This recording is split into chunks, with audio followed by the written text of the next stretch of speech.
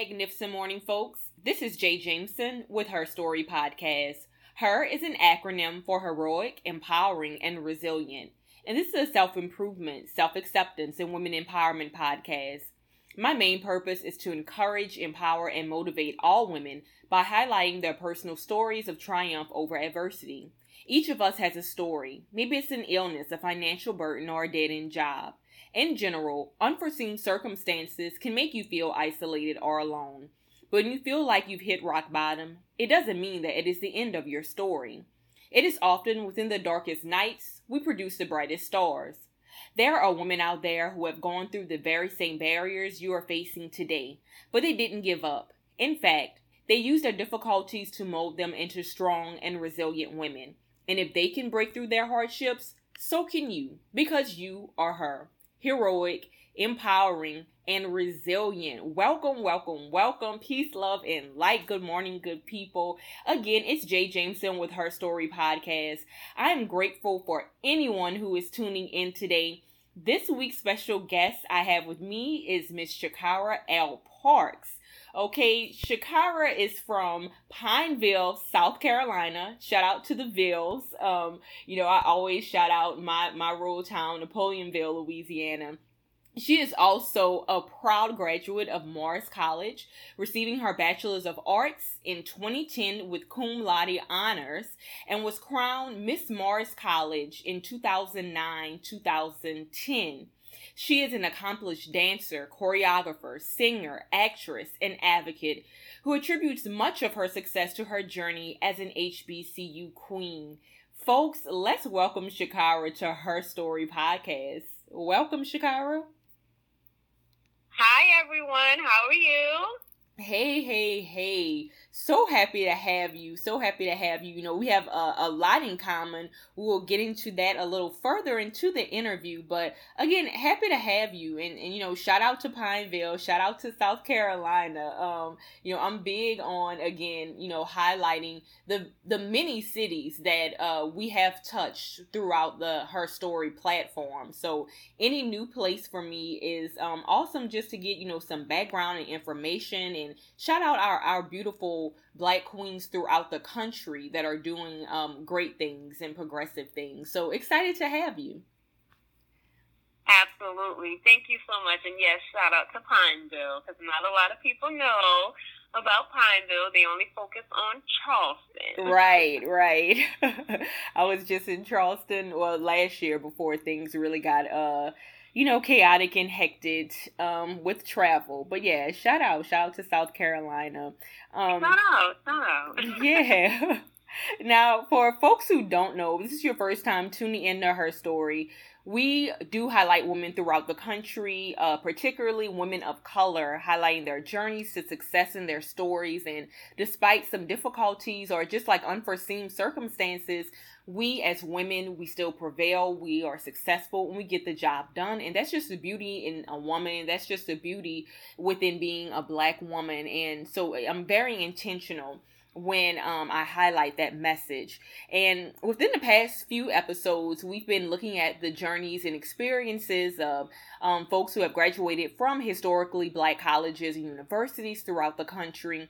And particularly these past few episodes, we've been highlighting the work and the partnership with the HBCU Experience. Now, the HBCU Experience is a partnership with Ashley Little and a few other folks where we capture the experiences of past alumni and how their stories have impacted their lives and their career.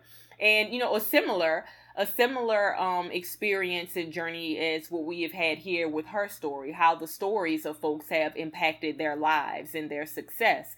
And so just recently, there has been a launch of a sister project, which is the HBCU Experience, the Queen Edition. Now, the Queen Edition is very important to me as well, because as a Southern University alumni of the University of A&M College in Baton Rouge, Louisiana. I was also Miss Freshman 2008-2009, a part of that Royal Court experience.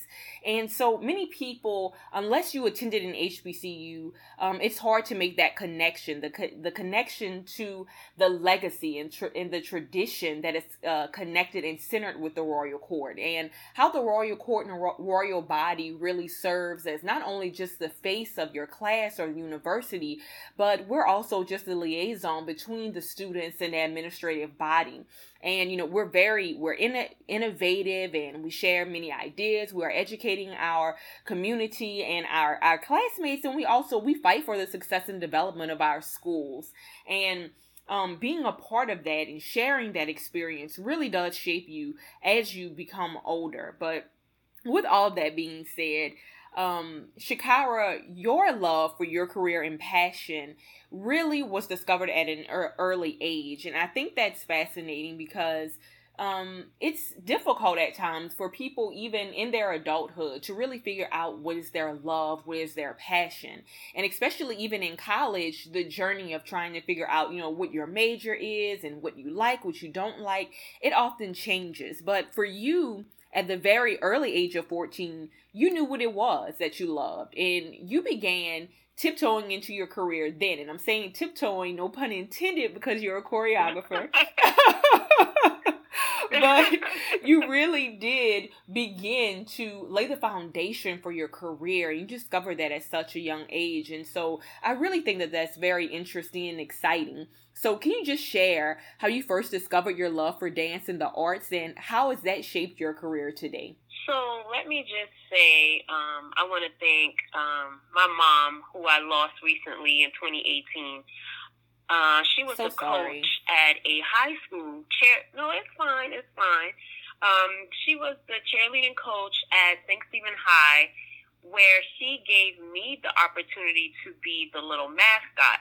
However, the crowd in the whole town of St. Stephen and Pineville did not know that I was a force to be reckoned with, honey, because this little 4-year-old, I wasn't shy. Like, to this day, I can look back at home videos and I'm like, I just thank God for my mom for even pushing me at a young age. And I don't even know where she got the idea. I don't know if I actually had shown her that I had some rhythm when I was younger. I just remember being a little cheerleader and keeping up with the older girls. Girl, actually, I was looking better than some of them older girls, honey. I believe you. Let's be real. Let's be real. And then after, that brought out, because I was never shy, so I can't even say that brought out my shyness, but me having just more of a confidence in being in front of people. We would have like talent shows at the elementary school I was attending, J.K. Gerdine Elementary in Pineville, where I did my first solo dance. Now, mind you, I had no training. I was only doing, cheerleading. That's the only training I had at such a young age. And I was in a Peter Rabbit play, and I don't know why they tied together Peter Rabbit and an African solo dance. I don't know. Right. But, honey, I did it, and I choreographed it myself. Wow. And that's when it all began. Like, I asked my mom, like, every time I would look at the pictures and the video, I'm like, Mom, I really made that? And she said, yes. So to this day, I understand now why I am the type of choreographer that I am, because when people ask me to come up with a routine, to be honest, I can't come up with it a week prior to or a month prior to. I have to listen to music, meditate in the movement, and I'll just start moving, and that's how I create such masterpieces. So from the age of 4 on up to the age of 14, I've been creating different dance routines for some of my friends and different young ladies that were living in the community. And I would just honestly, music would come on, and I was that type of female. When songs come out, everyone got a new dance to it, or some type of like lean with it, rock with it. Like, I was always the one that would find the hook of the song and would make up a create something on your own. I love it. Yes, I I was always that trendsetter to just make up something on my own, and then I can always remember watching Cedar's World on BET. Yes. And music videos. And now my mom would never let me watch Rhapsody in the Basement. Right. You had to sneak. 106 You had to in Park. sneak. Right. But 106 in Park, and I just fell in love with Beyonce. Let me tell you, Destiny's Child, when that album came out, Writings on the Can Wall, You Pay My wasn't it? Bills? And, Yes. Writings on the That's the Wall. one. That's the one. That's the one. And listen, when I listened to it, I was writing on my own wall, like Beyonce. Like, I'm going to be better than Beyonce. And I got in trouble because I wrote on my wall. But the CD said Writings on the Wall. The CD said Writings on the Wall. I wrote on my wall at the age of, I believe I was 9 or 10, yes, when that album came out. So, yes, so from 4 years old and creating my own African piece, which I've never done any African, lessons before, I'd never even seen it at the age of 4. I just started moving, and that's how it all began with me being a choreographer at the... let's just say I got my first official job at the age of 14, but in between 4 and 14, I was just doing things on my own and helping people. Right. So I love that. So it's really, again, your mother being a pivotal figure within your life that helped you really, bring out that talent, right? Bring out that talent, and also giving you the platform to exude that confidence. And that's really important. So that really laid the foundation for you, for your career, and who you are today.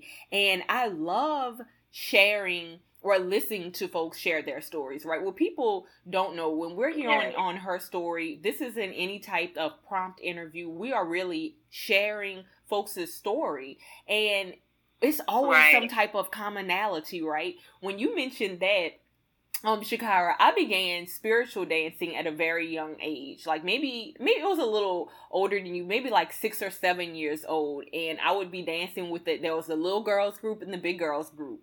And me and my cousin, Brittany, both of us, we would dance with the big girls group, and we would travel to different areas throughout Louisiana and dance in different churches and dance and sing and all of those things. And although choreography and dancing isn't my career, but that helped me find my voice in terms of breaking away that shyness. It's important that kids start off very young and that they don't have a shy bone in their body, that they're able to use their voice, that they're able to showcase their talents, because it really does lay the foundation.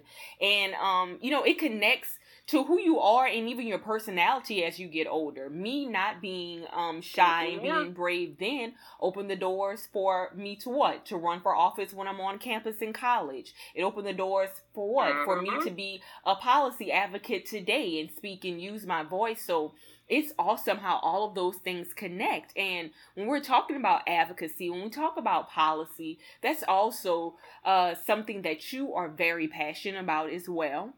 Now, unfortunately, it was a life-changing event that shaped your advocacy for a rare disease known as sepsis. And in short, I did my own research. It's a bacteria infection in the bloodstream.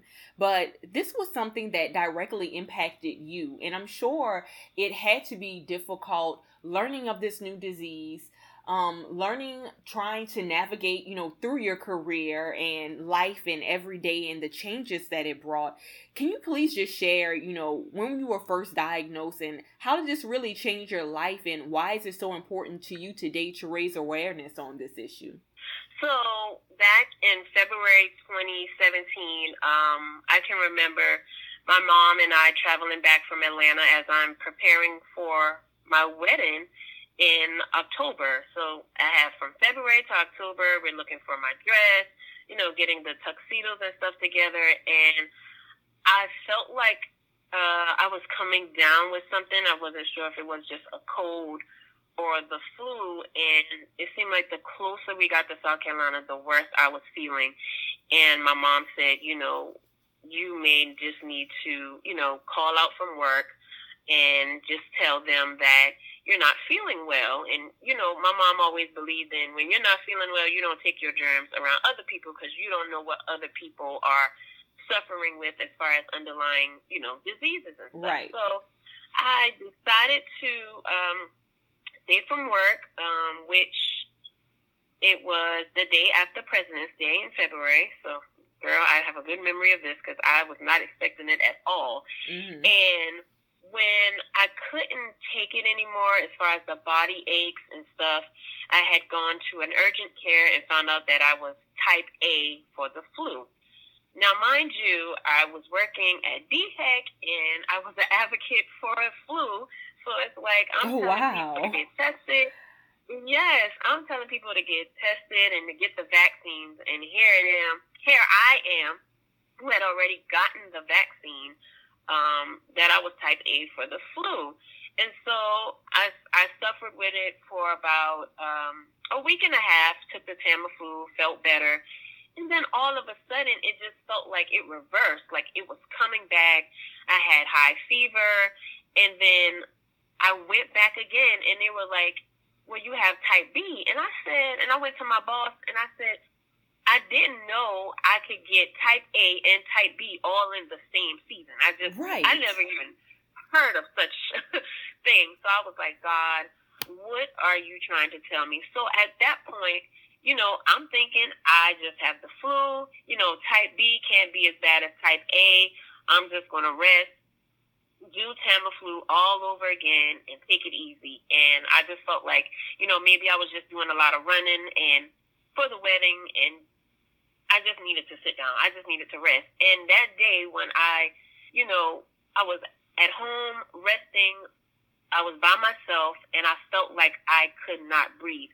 And you know how people can play and say, oh, I feel like I'm having a heart attack, or, well, not so much play, but, you know, we use that term quite lightly and don't even know how it feels to have a heart attack. Right. So in my case, I felt like I was going to die.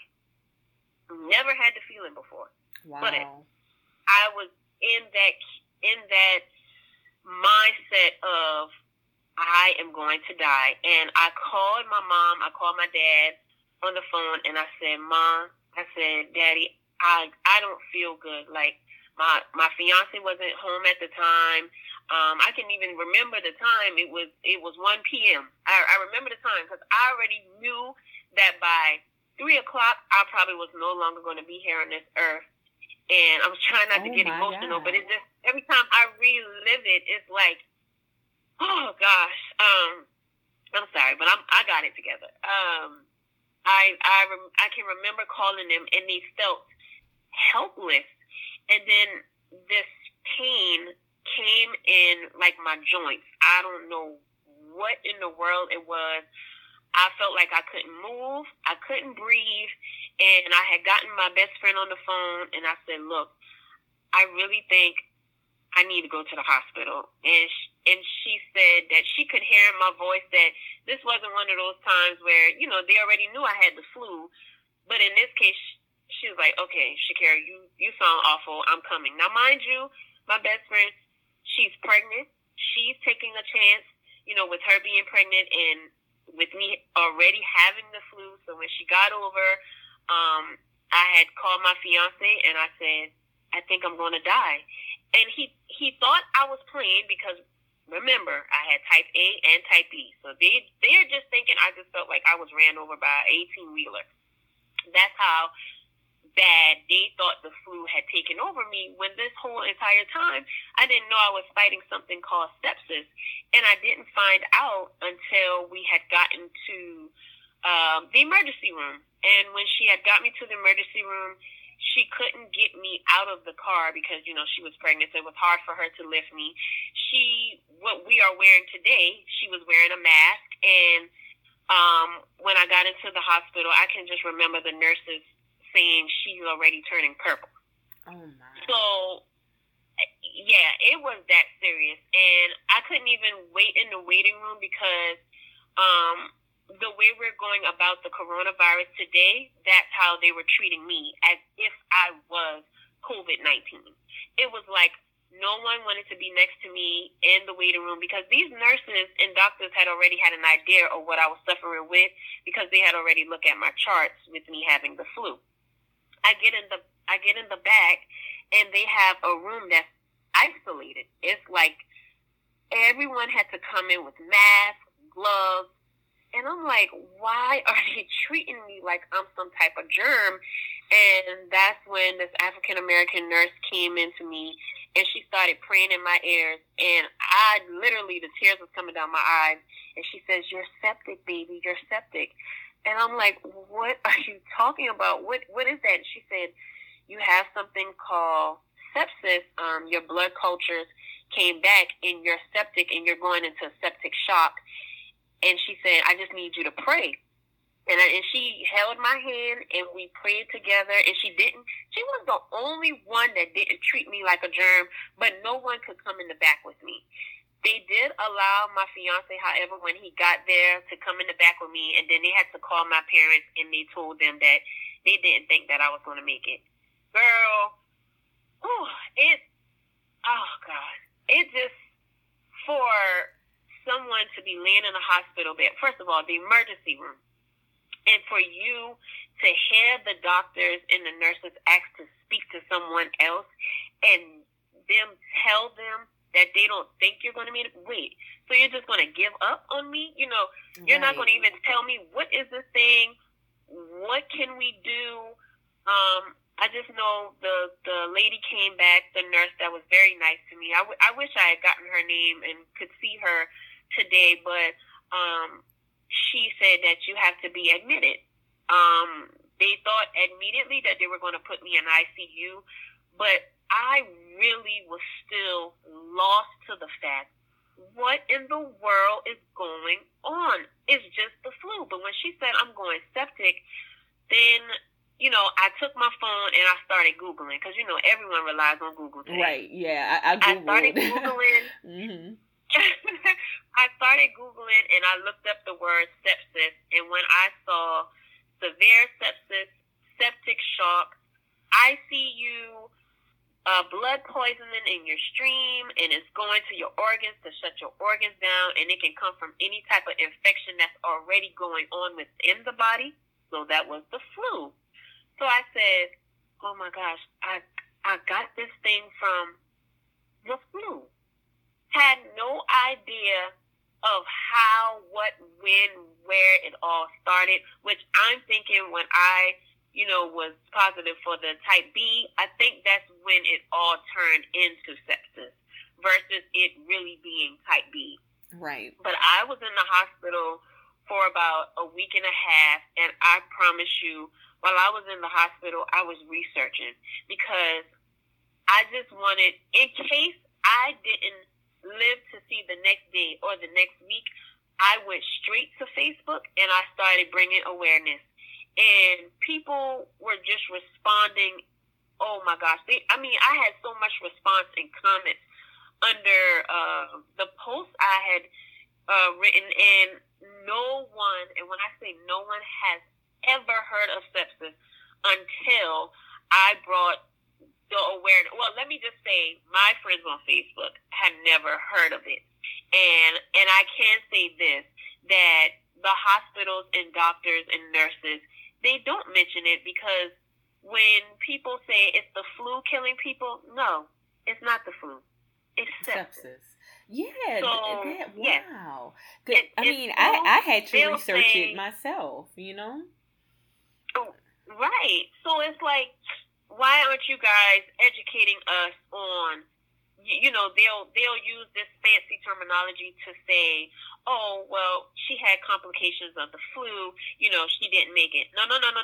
Tell me, what were the complications? Right. However, sepsis, people need to know. They need to know the symptoms at hand. Mine was when I felt like I couldn't breathe, and I felt those pain in my joints and stuff. That's when I already knew. And my heart rate was, it was about 192. And it wouldn't come down. So you have a high heart rate, It's hard for you to breathe. You're in pain.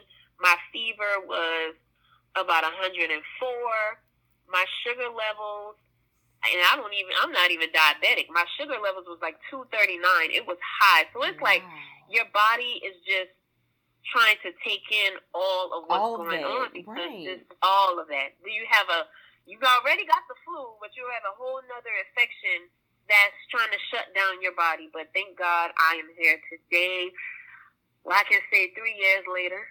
Right, and sharing your story. And yes, so I am always... You sharing that right now is so important, just because what's going on within the world right now with COVID-19, all of these symptoms and everything are so familiar. There are so many different conditions out there. There are so many different diseases out there that we are uneducated about, that we're unaware of, that we seriously really don't know. Like, I remember in December, I had 104 fever, I had chills, I had body ache, and I test negative for the flu. Who knows what that was? You know, when I went to the doctor, they said it was some type of virus. It wasn't a flu. It just has to run its course. And it gave me a steroid shot. And that was that. But I was like out of commission for 10 days. I've had the flu before. I've had, like different viruses or stomach bugs or whatever you want to call it before. I had never felt like that before. So it's like, it's so important. You probably had a touch.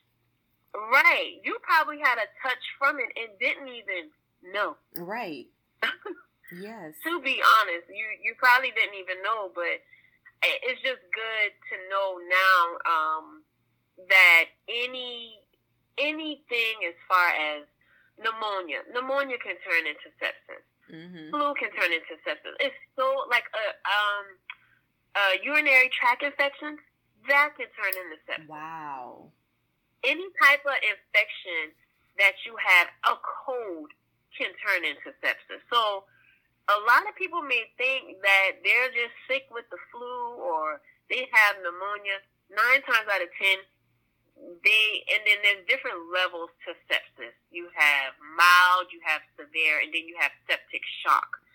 I stayed in severe sepsis the whole time I was in the hospital, but they were looking for me to go into a septic shock because they look at numbers. They look at, your heart levels and fever and, your oxygen levels and all that. So luckily, I'm still to this day, I didn't want it to be any of that, but I thank God that I'm now prepared for this pandemic that we're in. Yes. I actually look at COVID as sepsis. Right. To be honest, I really do. Yeah, it's so similar. Treated. It's so similar. It's so similar. The only thing is with sepsis, it's not contagious, but however, that infection that you're walking around with, such as a cold or a flu or whatever, you can pass that on to the next person, and then you can go into septic shock or have sepsis. So after me having sepsis, it woke me up, honestly.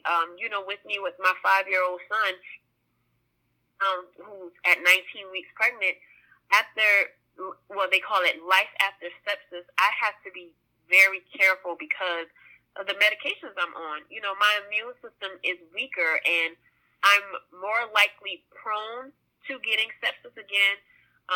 Thankfully, I didn't get it 2019 and this year, and I didn't get the flu. But I did end up getting sepsis the following year after 2017, but it was mild sepsis. So, wow. Girl, I have been through, yes. I have been through. So, I'm not going to say I'm not scared of COVID, but I can honestly say I am taking all safety precautions as far as my health and my son and my husband. You should. You should.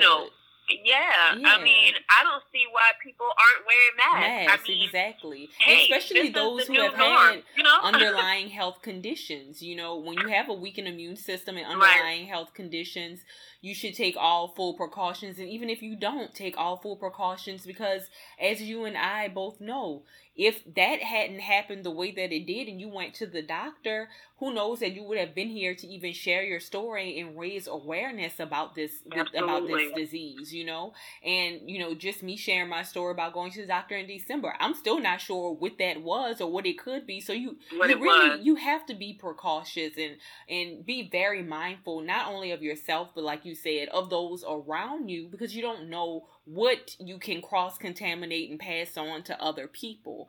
And even with that, it's often that when things directly impact us, of course we have a love for it, we form a passion for it, and we raise awareness around the issue or the condition or whatever it may be. And so you being an advocate and being a voice and raising awareness to what sepsis is so important, and I really appreciate you for doing that. And when I think about advocacy, you're welcome. But when I think about advocacy and I think about education and just like educating, folks within our own communities, before we educate anyone else, I'm always like, I'm pro-black. We gotta tell everybody black, educate everybody black, and my love for that and of course making the emphasis and importance of that is because things begin in the household, things begin within the community.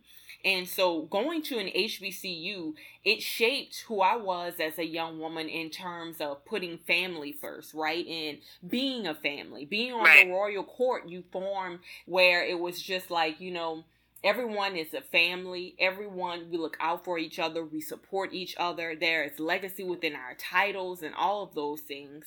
And so when I think about, what I do for a living now, I'm a program manager for a nonprofit. I direct different campaigns in terms of policy and things like that. But that began at Southern University. That began through organizing on the state capitol steps. That began with running for Miss Freshman and being in SGA and running for Miss SU and being a member, the Beta Psi Initiate Fall 2009 of Alpha Kappa Alpha Sorority Incorporated. Okay, soror. I want to drop that because we are sorors. Okay.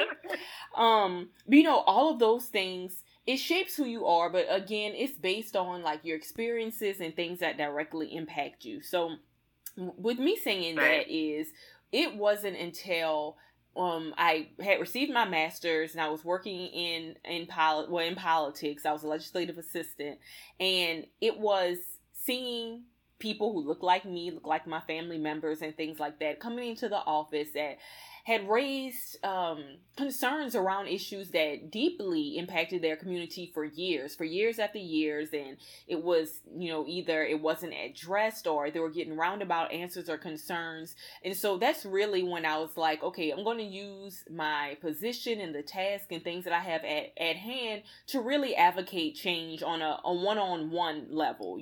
I feel like Alpha Kappa Alpha, it taught you to have a love for community service, but we're also taught to look at, like the overall approach in terms of programming and measuring our work. But it wasn't until that one-on-one experience where it really, really highlighted my passion and love for providing services to those that are very close to me within my community.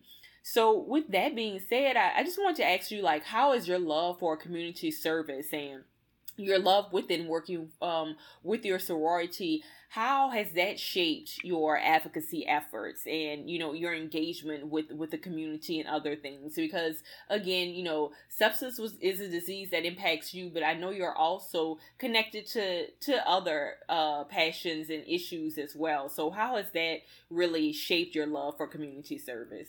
So let's just say, shout out to my family. They actually are community oriented, shall I say. I have such a big family. So I've always grew up going to different community events. My mom, with her being a attendance clerk, at the local middle school in St. Stephen, there were always events that she got me involved in. So again, shout out to my mom because she played a major role in my life as far as with the community service as well. And I can remember just going to the different community events and performing, but I actually wanted to see what it was like actually being behind the table, actually being the one to serve the community versus serving them with always entertainment, shall I say. So with me pledging Follow 7, Alpha Kappa Alpha Sorority Incorporated, Nu Gamma Chapter, yes, the notable Nu Gamma Chapter, community service, I mean, that's one major thing right there when you are a part of the Divine Nine is, giving back to the community. And that was one thing we did in Sumter, South Carolina, with the chapter is, you would see people pick up trash, but when you can go out as sisters and pick up trash together or go to the South Hope Center and help kids with their homework, and it just makes you feel good about yourself and just feeling like, you can be that voice for the younger generation. And, with doing community service and becoming a member of Alpha Kappa Alpha, it actually boosted me to go back into my community, look for a local chapter there, and which they were already doing things there, but I was kind of like the person that wanted to do something different as far as the young people. So I combined with the Tri-City Outreach with Toys for Tots, because the community that I'm from, not everyone are fortunate, shall I say, or we're all in the middle class. However, there's a lot of broken families and stuff. So my heart went out to young girls in particular that didn't get that doll baby that they wanted for Christmas, or didn't get that vanity set, because as AKAs, honey, we are prissy, honey. We need our mirrors. Give me my mirror, honey. We need our mirrors. So my heart absolutely went out.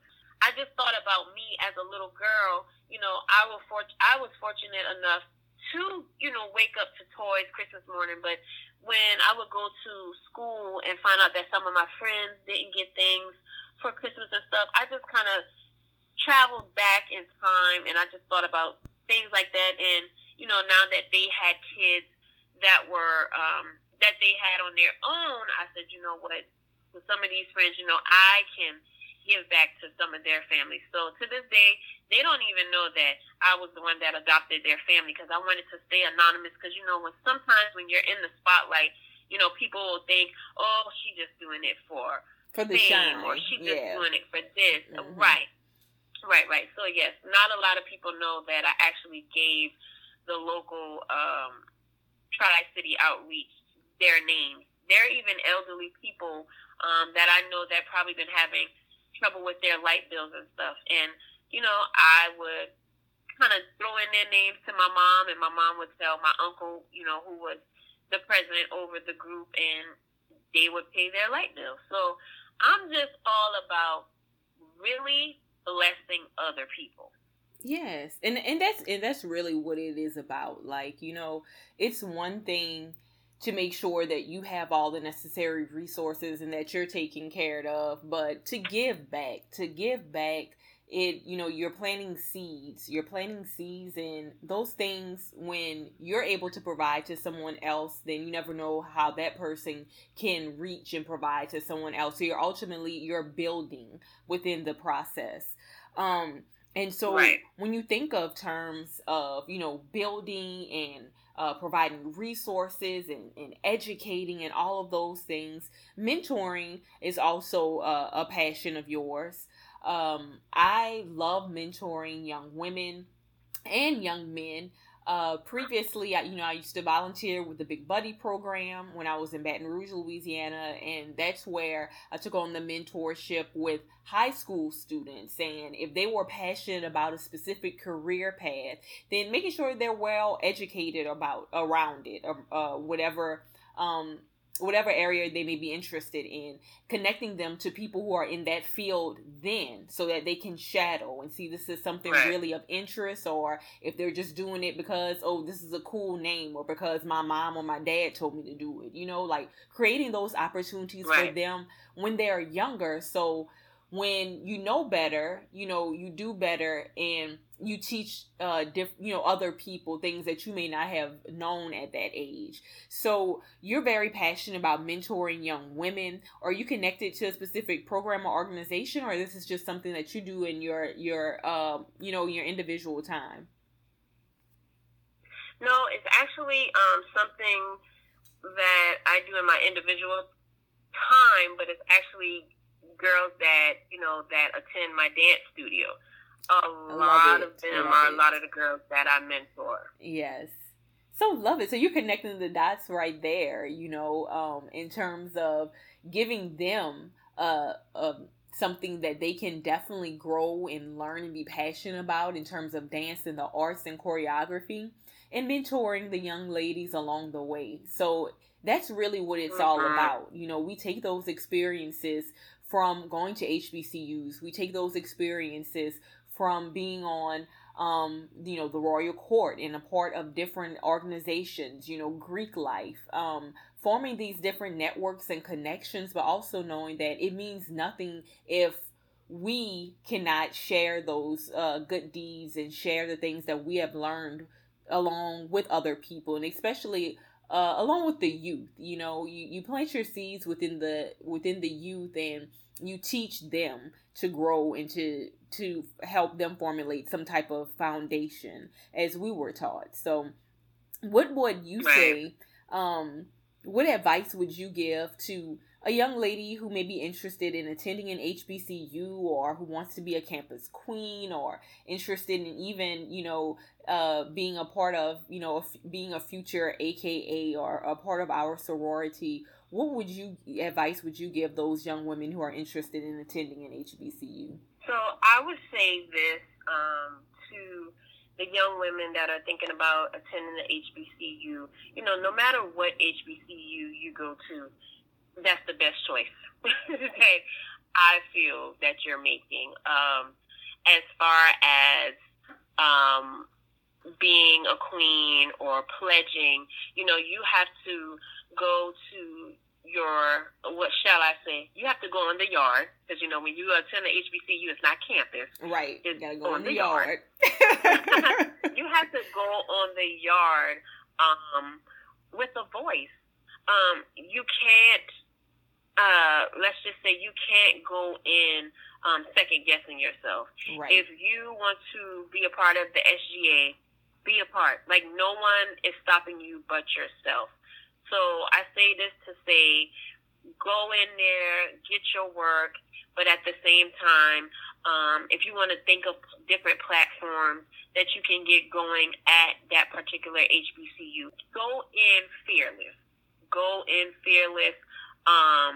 If you don't have confidence in yourself, honey, drop that feeling and just go ahead and say, I'm already a queen. Like, it doesn't take a title to be a queen as far as you're a campus queen. You're already a queen. So right now you just got to grab your bags, do what you got to do, and, just go in, like I said, fearless. Go in fearless, and if you want to be the president of your campus or whatever, just get involved. Find the nearest Boys and Girls Club or anything that can involve you on campus as far as your pre-alumni council. I just say involvement is key for me. For me, you can't be a college queen if you're one that's always in the dorm room, or at Morris, we would always say, you're always at the basketball court. Right. And not, doing anything. So just really just go in there fearless and do what you got to do, and you'll be on top every time. And it's your time to step out, You can use the opportunity to even reinvent yourself in things that you were shy or afraid to do when you were in high school. Try doing it in college, Try to just network and open those doors. Because me running for Miss Freshman was not something that I ultimately had wanted to do at first. It was one of my homegirls who now we are sorors, but we went to high school together. We were on dance team together in high school. And in high school, you know, I was a freshman. She was a senior. So it was the same in college. And she was like, Janae, she's like, you should run for Miss Freshman. And I'm like, I don't know. Like, I don't know if that's my personality, you know, because I went through different phases where I was talkative, I was outspoken. And then I went through a phase where I was in a box somewhat, right? And you know, that's a total different story, you know, that I go into when I talk about my experiences. Sometimes, you know, going to a predominantly white school and things like that, and feeling as though I had to like neuter my voice and things, or change who I was to kind of, you know, to kind of like just fit in. And so those were still feelings and things that I carried with me along with me my freshman year. And she was like, no, you need to run, because I would definitely feel indifferent if I look to you know, if I would look to my right and I saw someone else sitting in the position for Miss Freshman, not knowing that you didn't give it a shot. And I was like, you know what? I'm going to do it. I'm going to go out there. And like you said, HBCUs, we love a platform, honey. I think mine was to it was like retain, recruit, and it was 3 R's. It was something. I had a whole platform, everything. But it was one of the best experiences that I will never take back, because it laid the foundation for who I am today, you know? So very grateful for that. And again, like you said, it doesn't matter what HBCU you choose. Go to an HBCU. Live that experience. Become a part of SGA. Become a member of that sorority. And, you know, just take chances. Take chances even if they don't work out. My junior year, I ran for Miss Southern. I didn't win Miss Southern. I had lost, I think it was like 15 or 18 votes, girl. Something crazy. But that was, again, another experience that I learned, because that shaped me into something even bigger. It was, you know, sometimes those who may portray to be your friends or portray to have your back, when it all boils down to it, they don't always, you know, have the best interests at your, you know, at your heart. But, you know, again, like you said, it's not about the title. It's about what you do and your actions. So all of those things can shape you.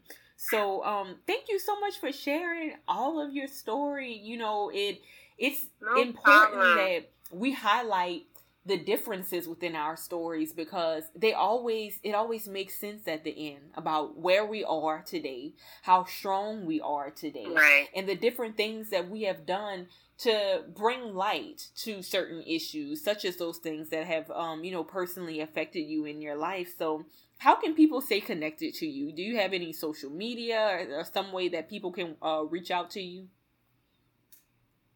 Yes, so on Facebook, I'm Kara Nunu Parks.